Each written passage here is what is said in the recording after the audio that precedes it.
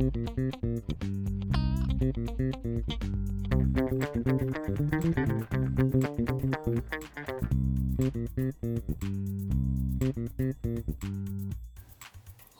and gentlemen, we need to talk about something. About what it takes to shake up the basketball landscape by installing a style of play that's hard to come by. Welcome to Something Basketball, your English spoken basketball podcast straight out of Germany. I'm your host JB, and today we celebrate St. Patrick's Day. Well, kind of.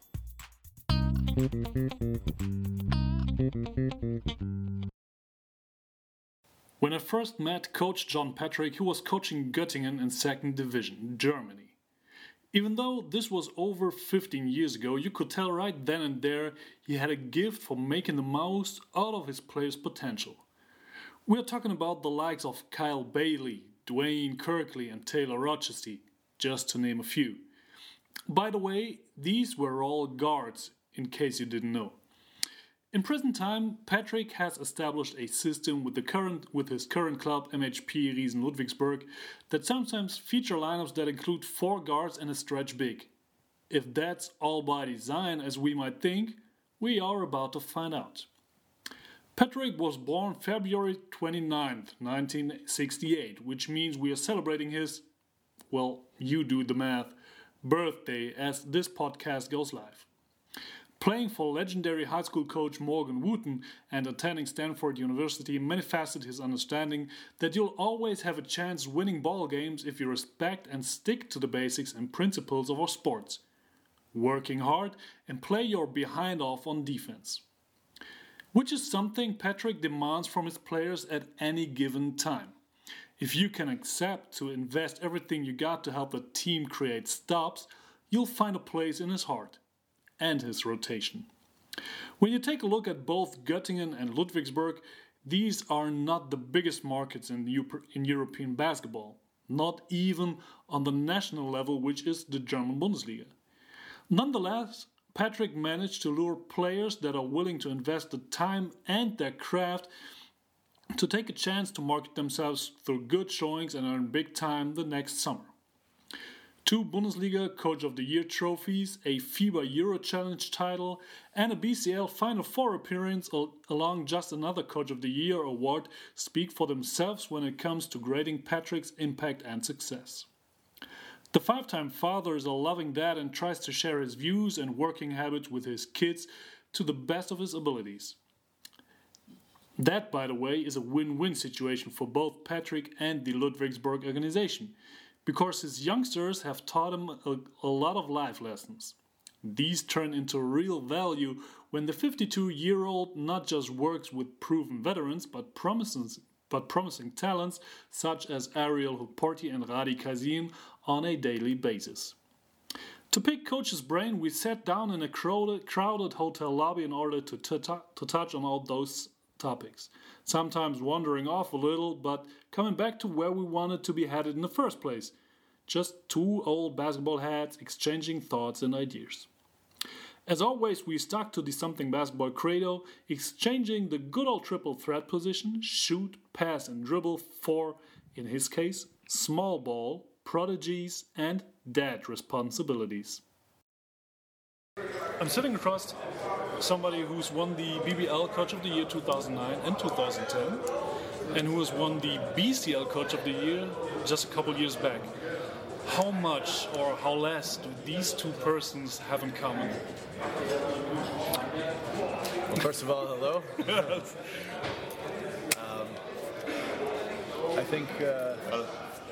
think every year coaches adjust, so I am who I am, and I have a general coaching style, but first of all, it's great to win individual awards, but it's a lot more rewarding to win championships. So each of those teams in 2008-9 and 2009-10, and then 2017-18 were completely different teams, and they were all 3 very special years, but the most special years are the ones where you win the championships. So now you answered the question without really answering the question. When it comes to coaching, do you feel like you evolved, you changed somewhat as a coach during those 10 years? I guess what I'm saying is that we coach differently for the personnel we have. And each of those teams were different, and we had different styles, different, even though we would, with the necessity of concentrating on defense, which is what I always do. Some of those teams were high-scoring teams which have been successful. Some teams have been low-scoring teams where we didn't have good shooting. The two areas which I would like to be consistent on is that we're solid on defense, or at least we have a style that we follow on defense to make it difficult for the other team. And the other thing is that we don't turn the ball over too much. I think you can always win if you play defense and don't turn the ball over. But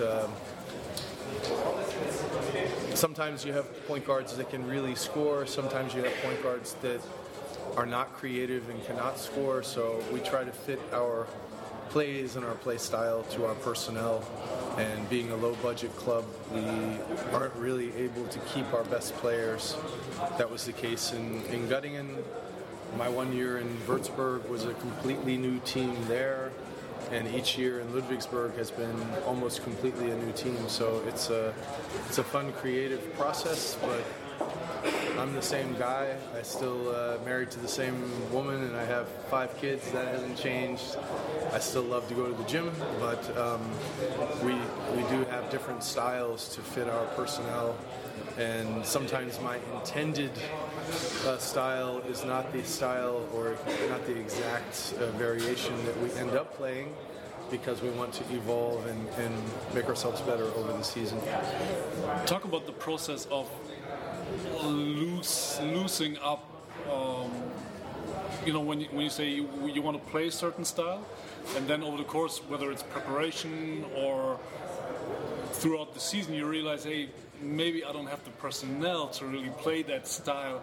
Talk about the involvement as a coach to not hit the ground and say, hey, we're going to play my way or the highway, but instead loosen up a little and say, okay, I'm going to adapt to the personnel that I have. Yeah, absolutely. I mean, coaching is a balancing act, and you have injuries, sicknesses, players who have personal issues. Maybe their wife isn't happy here. We've had that. Players who have family health concerns, players who get sick, or you don't like it, but they tear their knee, or we have had some turmoil, and you don't have enough money, maybe, or the trade deadline is passed. So you always have to be flexible. And again, there's things that there are absolutes. We want to play good defense. You cannot win in a good league unless you play defense. You can win in other leagues without playing defense, but with a small budget, you're not going to have as much talent across the board, and you have to play defense if you want to get more value, and you have to take care of the ball.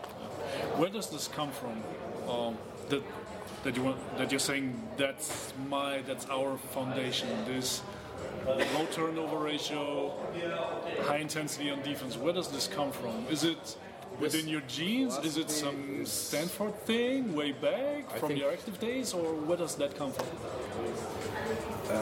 I think it's a combination of playing different sports and playing American football, playing baseball, playing basketball growing up, playing soccer growing up, and you give yourself a chance to win by playing defense in all of these sports.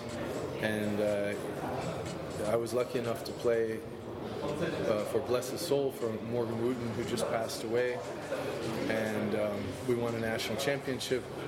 We had a ton of talent. He won more than 90% of his games as a coach, and I was lucky enough to play in his team, or be on the team. I didn't play much. And to have talented guys who play defense, you can dominate. We played against a lot of teams that were as talented or more talented than us athletically, and we would crush them. It's because we had maybe the greatest high school coach that ever lived. I went to Stanford, and we had, in a very athletic conference in college, a successful team with a lot of guys that ended up playing in the NBA, and we went to postseason every year with very subpar athleticism. And again, we stomped on teams that had 6, 7, 8 NBA players on one roster. And it was from doing those things. Both high school and college, both of these coaches are in the Hall of Fame. Coach Wooten's in the Hall of Fame, Mike Montgomery's in the Hall of Fame. Defend your ass off, whether you play full court or half court or whatever you do, and take care of the ball. And then you have a chance. Yeah. Where does it come from that you soaked it all up? I don't think you never soak it all up. So it's a good question. Or where or how long did it take you, especially as you mentioned, you didn't play much, and everybody starts playing basketball because everybody wants to get buckets. The goal of the game is to throw the ball into the hoop. That's what they tell us. I mean, I'm from Washington, D.C. So the approach to win games by playing defense is the total opposite. But at the time that I grew up, which was a really long time ago, there were no video games. I lived in Washington, D.C., grew up in the Washington area, and basketball was a very social thing as well. I was one of the few white guys that went to my gym, the only white guy that went to my gym. I was welcomed and cared for by the people I was with. They were my people, and I loved the game. I loved playing pickup basketball. I was a street baller. It made things difficult for me when I went to college. But I spent 3 years at DeMatha, 2 years at Sidwell Friends, and then I went to Stanford, and I love to play. I still love to play. And so it wasn't about scoring buckets. It was always about winning. And I think that comes from, it's a special mentality on the East Coast, and especially from the coach playing for good programs.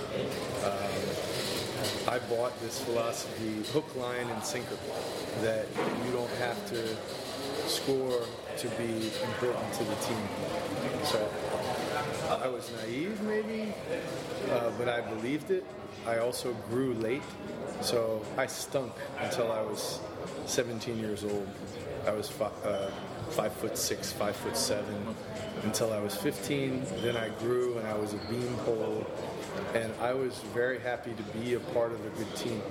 So it wasn't about getting buckets, it was about getting better.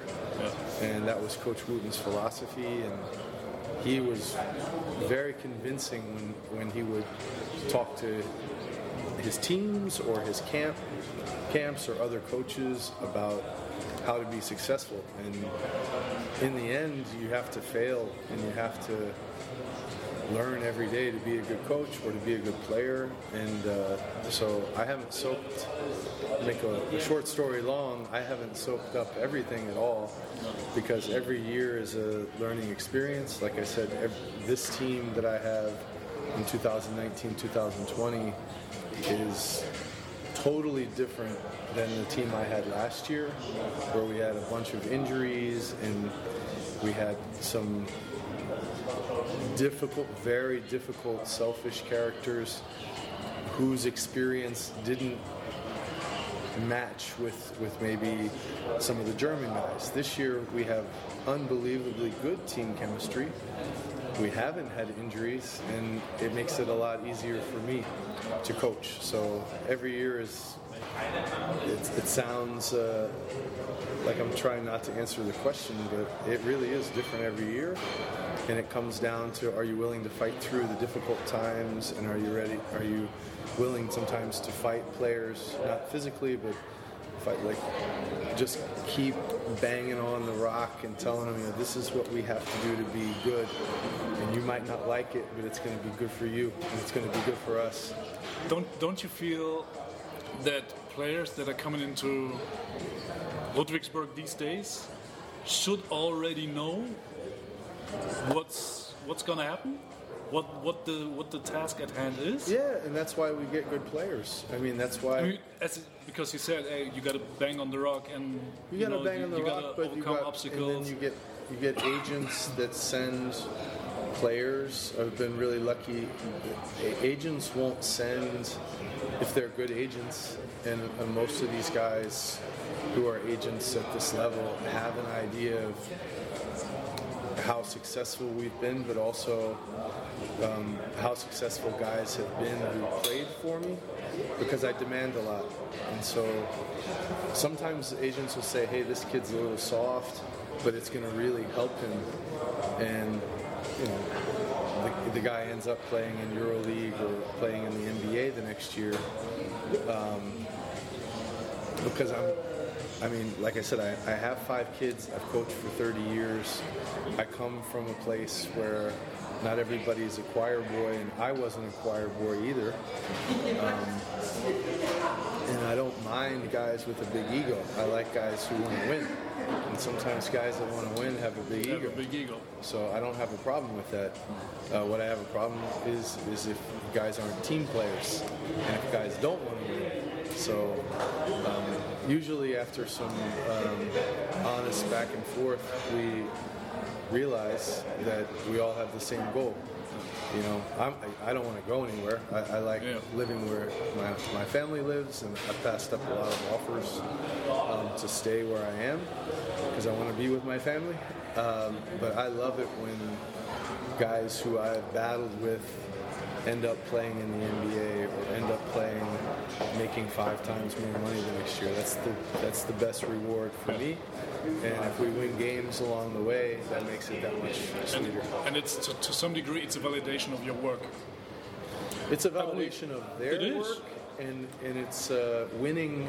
Winning is very nice because I can get a good night's sleep, and my kids aren't making comments to me and all that. But no, in all honesty, it's a fun job, and I like the process. I really enjoy the process of being in the gym. And like I said, in my free time, what do? I watch basketball. I play basketball. I'm a lot of a basketball nerd. Yeah. But talking about wins and losses, is there a difference in grading wins and losses when you have a season where you don't play an international campaign compared to a season where you play an international campaign? Yes. How do you approach wins and losses, both with and without international campaign? Because I think it hurts. It hurts when more you to look at it. lose when you don't play internationally. Yeah. I'd say because you have a week in between games. It's easier to win when you don't play internationally because you're fresher, theoretically. So do these wins when you don't have to play international, do these wins on the national stage count more and the losses are harder to swallow? Is that the... Yeah, I mean, we played international for so long, and what you say after, or what you think after every game is, we have to clean up this game, right, and we have to get ready for the next game. But first, let's clean this up. So I don't like saying, hey, we won, now we have this game the next time. We say, hey, guys, this is what we did well, this is what we didn't do well, we need to get better, let's understand this. And then the next day, we can start to, or whenever we're done cleaning up, we can go to the next game. So I don't talk about groups of games, and I never talk about how many wins we want to have in the season or if we want to go to the playoffs. That has never, ever been in the teams that I've had that have won championships. The point where I wanted to go was having a long season and knowing that you have to play X amount of games. Yeah. When you don't play on the international, and then you have a season with the international games, so you have 2 times that many games. Yeah. So you know the chance of maybe losing a game more Losses don't hurt as much. I agree. Losses don't hurt as much when you play international. Yeah. And it's more fun for players and for coaches. But my experience is that it's too much. We've played 70 games in a season a couple of times. I've coached in Euro Cup, in the old Euro Challenge, and Champions League, and it didn't used to be too much, but nowadays what EuroLeague teams and what Champions League teams that advance, which is what You guys usually did every year until last year when we had the injuries, is you don't get a break. You don't get a break at all. And then if you have players in the national team, they really don't get a break because they're in the summer. So to answer your question, losses don't hurt as much, but you worry all the time about workload management. You're just constantly concerned about, we want to win, but I don't want this guy to get injured, and they're gonna get injured. You have the best staff at Bayern you can imagine, the best staff at Alba you can imagine, doctors, physios. You're gonna get hurt. It's just too much. So that's what I always worried about. And knock on wood, this season without playing international, we don't have as many injuries. That's exactly the point where I wanted to go. Is there any chance, as a coach, you could map out a season where maybe we got to go 70 games over the course of the next 7-8 months, whatever it may be? Well, how do you approach a task like this, especially when we talk about the injuries, the workload, the load management? I mean, that's in everybody's ear these days. I think as a coach, and again, this is in general, and you never know how it's going to go, but you always have to think negatively, or you have to know what could go wrong. The dumbest comment I could make as a coach would be to say, hey, no, we're fine, what could possibly go wrong? Because something will always go wrong if you have that attitude. So whether it's scouting another team or whether it's planning for the season, I have to be on top of the market, which players would be available if we lost somebody at a certain position. You always have to think about what kind of fiasco could happen. But on the other hand, you have to prepare mentally to play the maximum number of games. So I'm not going to schedule a personal vacation until the season is over. Like the entire BBL season is over, including the playoffs. But I don't assume that we're going to make the playoffs. I don't assume that we're going to do anything great. I just want to be prepared just in case we do have a great season. But I'm not telling my players to do the same thing, and we just take it one game at a time and try to keep getting better. And everybody knows if we have a good season, we're going to be in the playoffs. That's what it looks like this year. When we talk about the roster that you're working with, at what point did you realize that in order to have a successful season, in order to being able to play my style of basketball, it's maybe a necessity to cut people, to release players, bring new guys in and implement them into our system? Talk about the process of understanding and accepting this as a necessity of. Well, in which case are you talking? Give me an example of a guy. Just dealing with it emotionally, because somebody's losing their job, somebody gets signed. I've never cut a guy that we didn't have a conversation. Yeah, that's not the point that I want to make. But that's what I mean. I don't understand just the question. to understand the business side, that at the end of the day, it's a business decision to maybe having to release somebody or let somebody go and bring somebody in. But you have to, first of all, that's the importance of recruiting. So if you recruit a guy, I've recruited some guys who I really, really liked and wanted to keep, but they failed the physical. Yeah. So we've had multiple guys who I wanted to keep. They needed to sign a waiver, something like if they get hurt, that, for example, if their knee was bad, or we had one of the best guys and also best players I've ever recruited who had a hernia. And he skipped the summer league, but we signed him. He came. I liked him. He couldn't play, but we said, if you sign this and it turns out to not be anything serious, you can stay here. But he wouldn't sign it.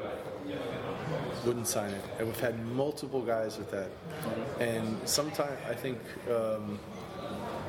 there's been some jealousy on the part of other teams and some incorrect reporting about it also by other teams, especially teams that we compete with or have beaten, that have maligned what we have done. So my president's the president of the league here, and our main sponsor is the city, and we've never cut anybody for being not a good basketball player.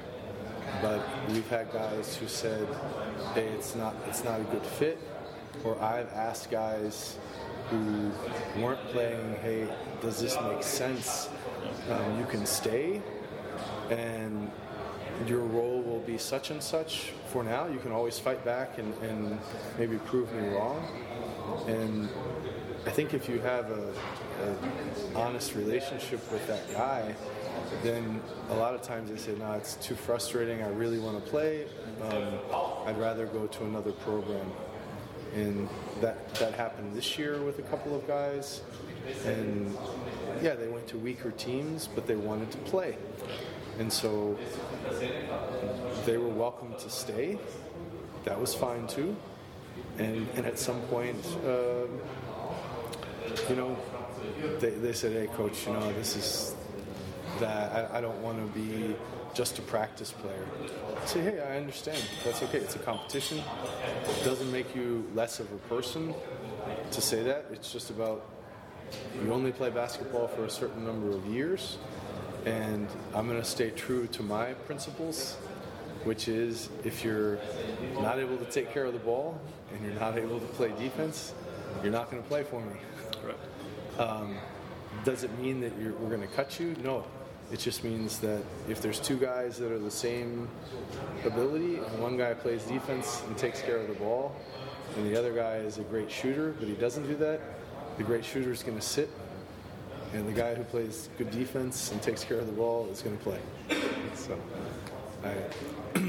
but I've heard a lot of nonsense from in incorrect stories, not just about our team, but about other guys, other coaches who are straight up with their players and have solid relationships with their players, but other managements don't understand, and so they get maligned. So, anyway, we got off the beaten track there. Yeah, but that's a good topic. We did not touch one subject, and that's coaching young kids. Okay. Talk about the responsibility of having to deal and having to coach young kids that are like little Ariel Porty, that are highly recruited. Everybody's having an eye on him, especially given the fact that being a 5-time father, you got kids the same age as Ariel is. Yeah. So what kind of responsibility is it for you, and how much higher is it given the fact that you got kids yourself? So that's a good question, and again, I feel like it's a philosophical or a cultural thing in terms of the habits you're trying to teach kids, the priorities you're trying to teach kids. So we try not to value Ariel or one of my sons who are on his team too, or Aeneas or any of the young guys or our players, we don't want to value them off the court just for how they are on the court. We would like them to build habits and ways and life skills so that they can be, and each person's different, they can be as successful as they can, and that they have self-worth outside of basketball. Because this is the hardest part about being a coach or a player, is the highs and lows. If you win or lose, you're human. You have bad games and good games, and you're tired and you're sick, and you do your best. And so regulating their effort and teaching the kids and having it as a part of our culture to take the game seriously, but try not to take yourself over seriously and concentrate on the process. And that's kind of been our focus for the kids in school. It's focus the kids on the court. It's the focus for our pro guys. Take advantage of what you can. You only can play basketball. Enjoy it. You can only play basketball for a certain length of time. If you're Ariel or if you're me as a 50-year-old. 13. Not yet. Almost. 13. Yeah.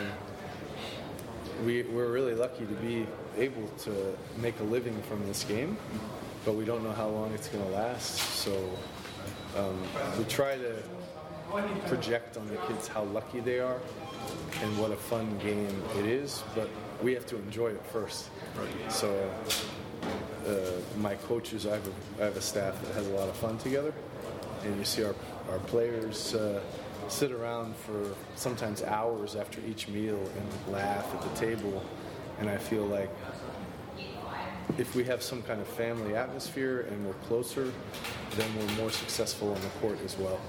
Not the other way around. We're not closer because we're good on the court. We're good on the court because we're a closer group.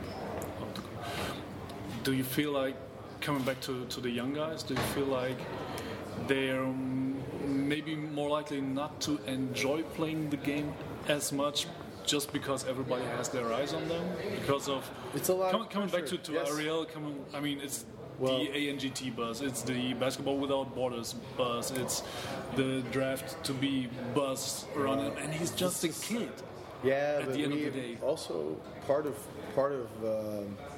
protecting him from these highs and lows is to focus on how he's working, and so we try to keep it real with the young kids. And it's impossible now. It was impossible when I was young to stavy off recruiters and the street agents and the guys who are hanging around.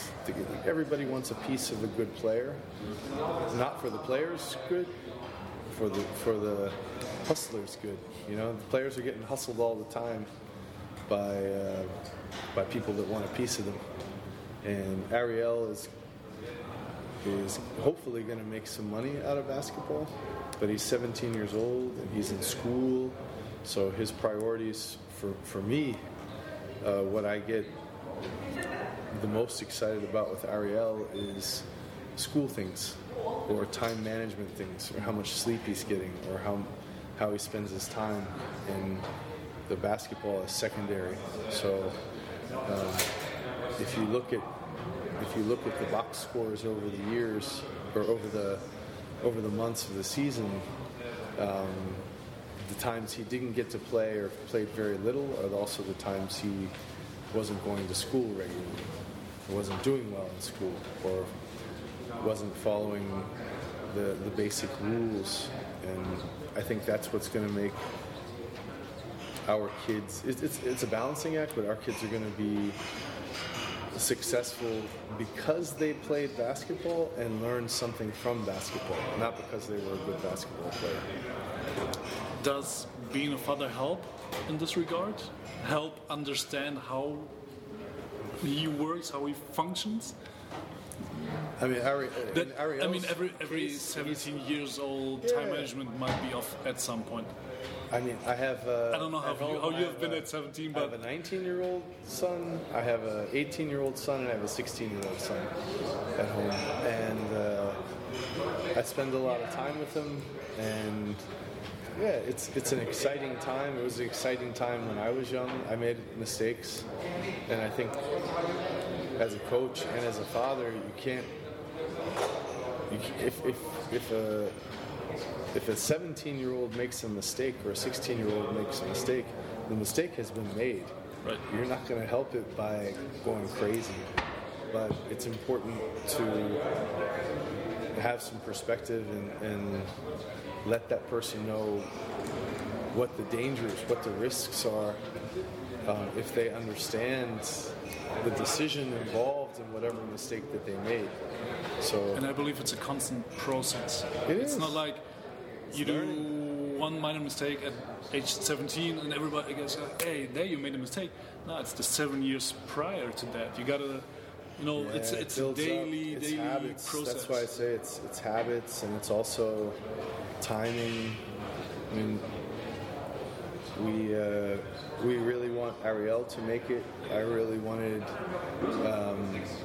Maxi Kleber to make it when I coached him, and I was tough on him, but sometimes I asked him not to practice because he was hurt a little bit. Royce O'Neal, I was tough on him. I think he improved a lot. These guys are in the NBA making more than $40 million a year, or $40 million contracts, and hopefully we can teach the young guys that they have to give themselves a chance. And how do you give yourself a chance? You're on time, you understand a little about work ethic, you understand a little about being a good teammate and being coachable, and then how to play hard, that helps. But if a kid makes it, it's not because of me, but I don't want it to not make it because of me. That's kind of the idea we have. So we want them to have fun, first of all. A ton of pressure from a lot of people that want something from the kids. I won't make a cent if Ariel makes it, and that's perfectly fine. I didn't make a cent when these other guys made it, but I've seen coaches who want to be friends with their kids instead of wanting to be role models, or instead of wanting to be honest with kids, and that really stinks. I think that's something to become friends. That's something that maybe comes later. When you're honest to a person, when you work hard with somebody, when you show them that you care, I think those are the things that at the end of the day might lead up to become friends. I agree.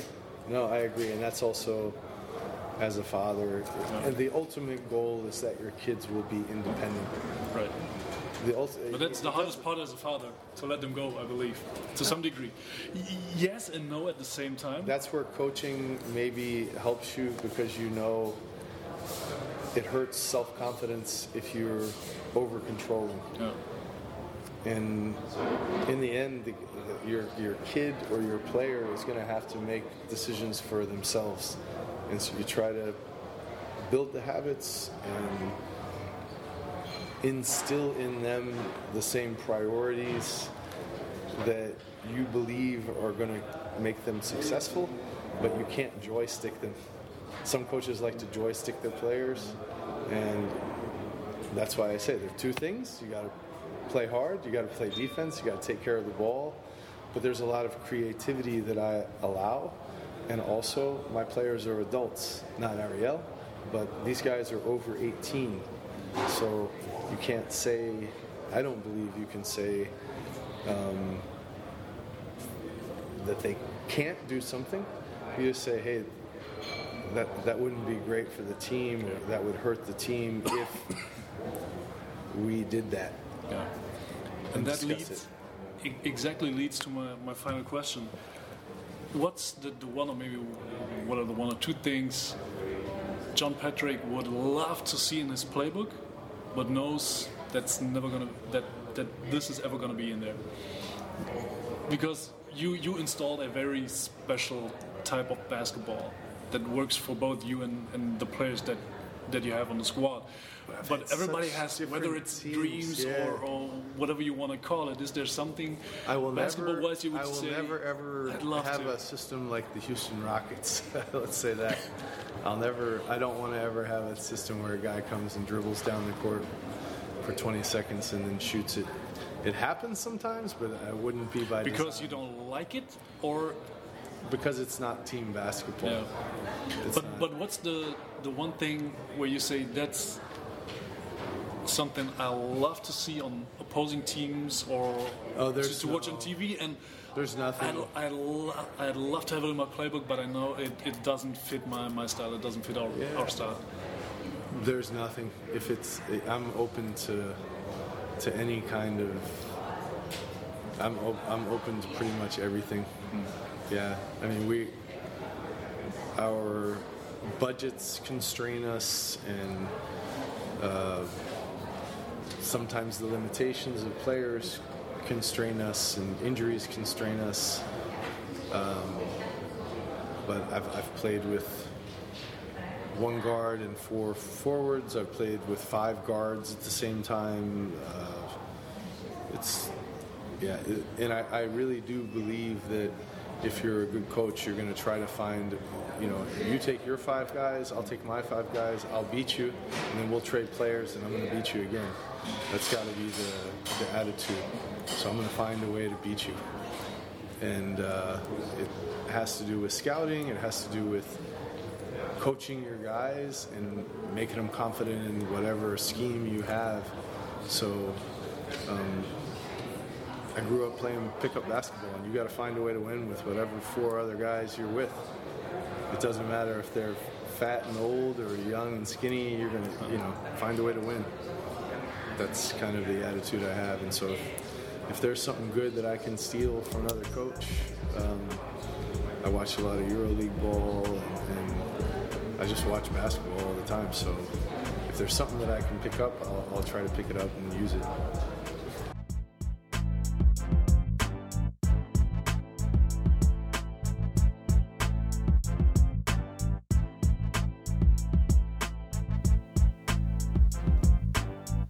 Closing this one out, thanks to Coach JP for being available for an interview after an evening shoot-around and the following team dinner late at night. Plus, a very special shout-out goes to Ludwigsburg's press officer Lukas Robert for setting up the whole appointment. As a listener, feel free to follow Something Basketball on Instagram @SomethingBasketball and leave some feedback on whatever platform you've been listening to this episode, or give us a 5-star rating to help this fine podcast grow. Until then, substitution, I'm out.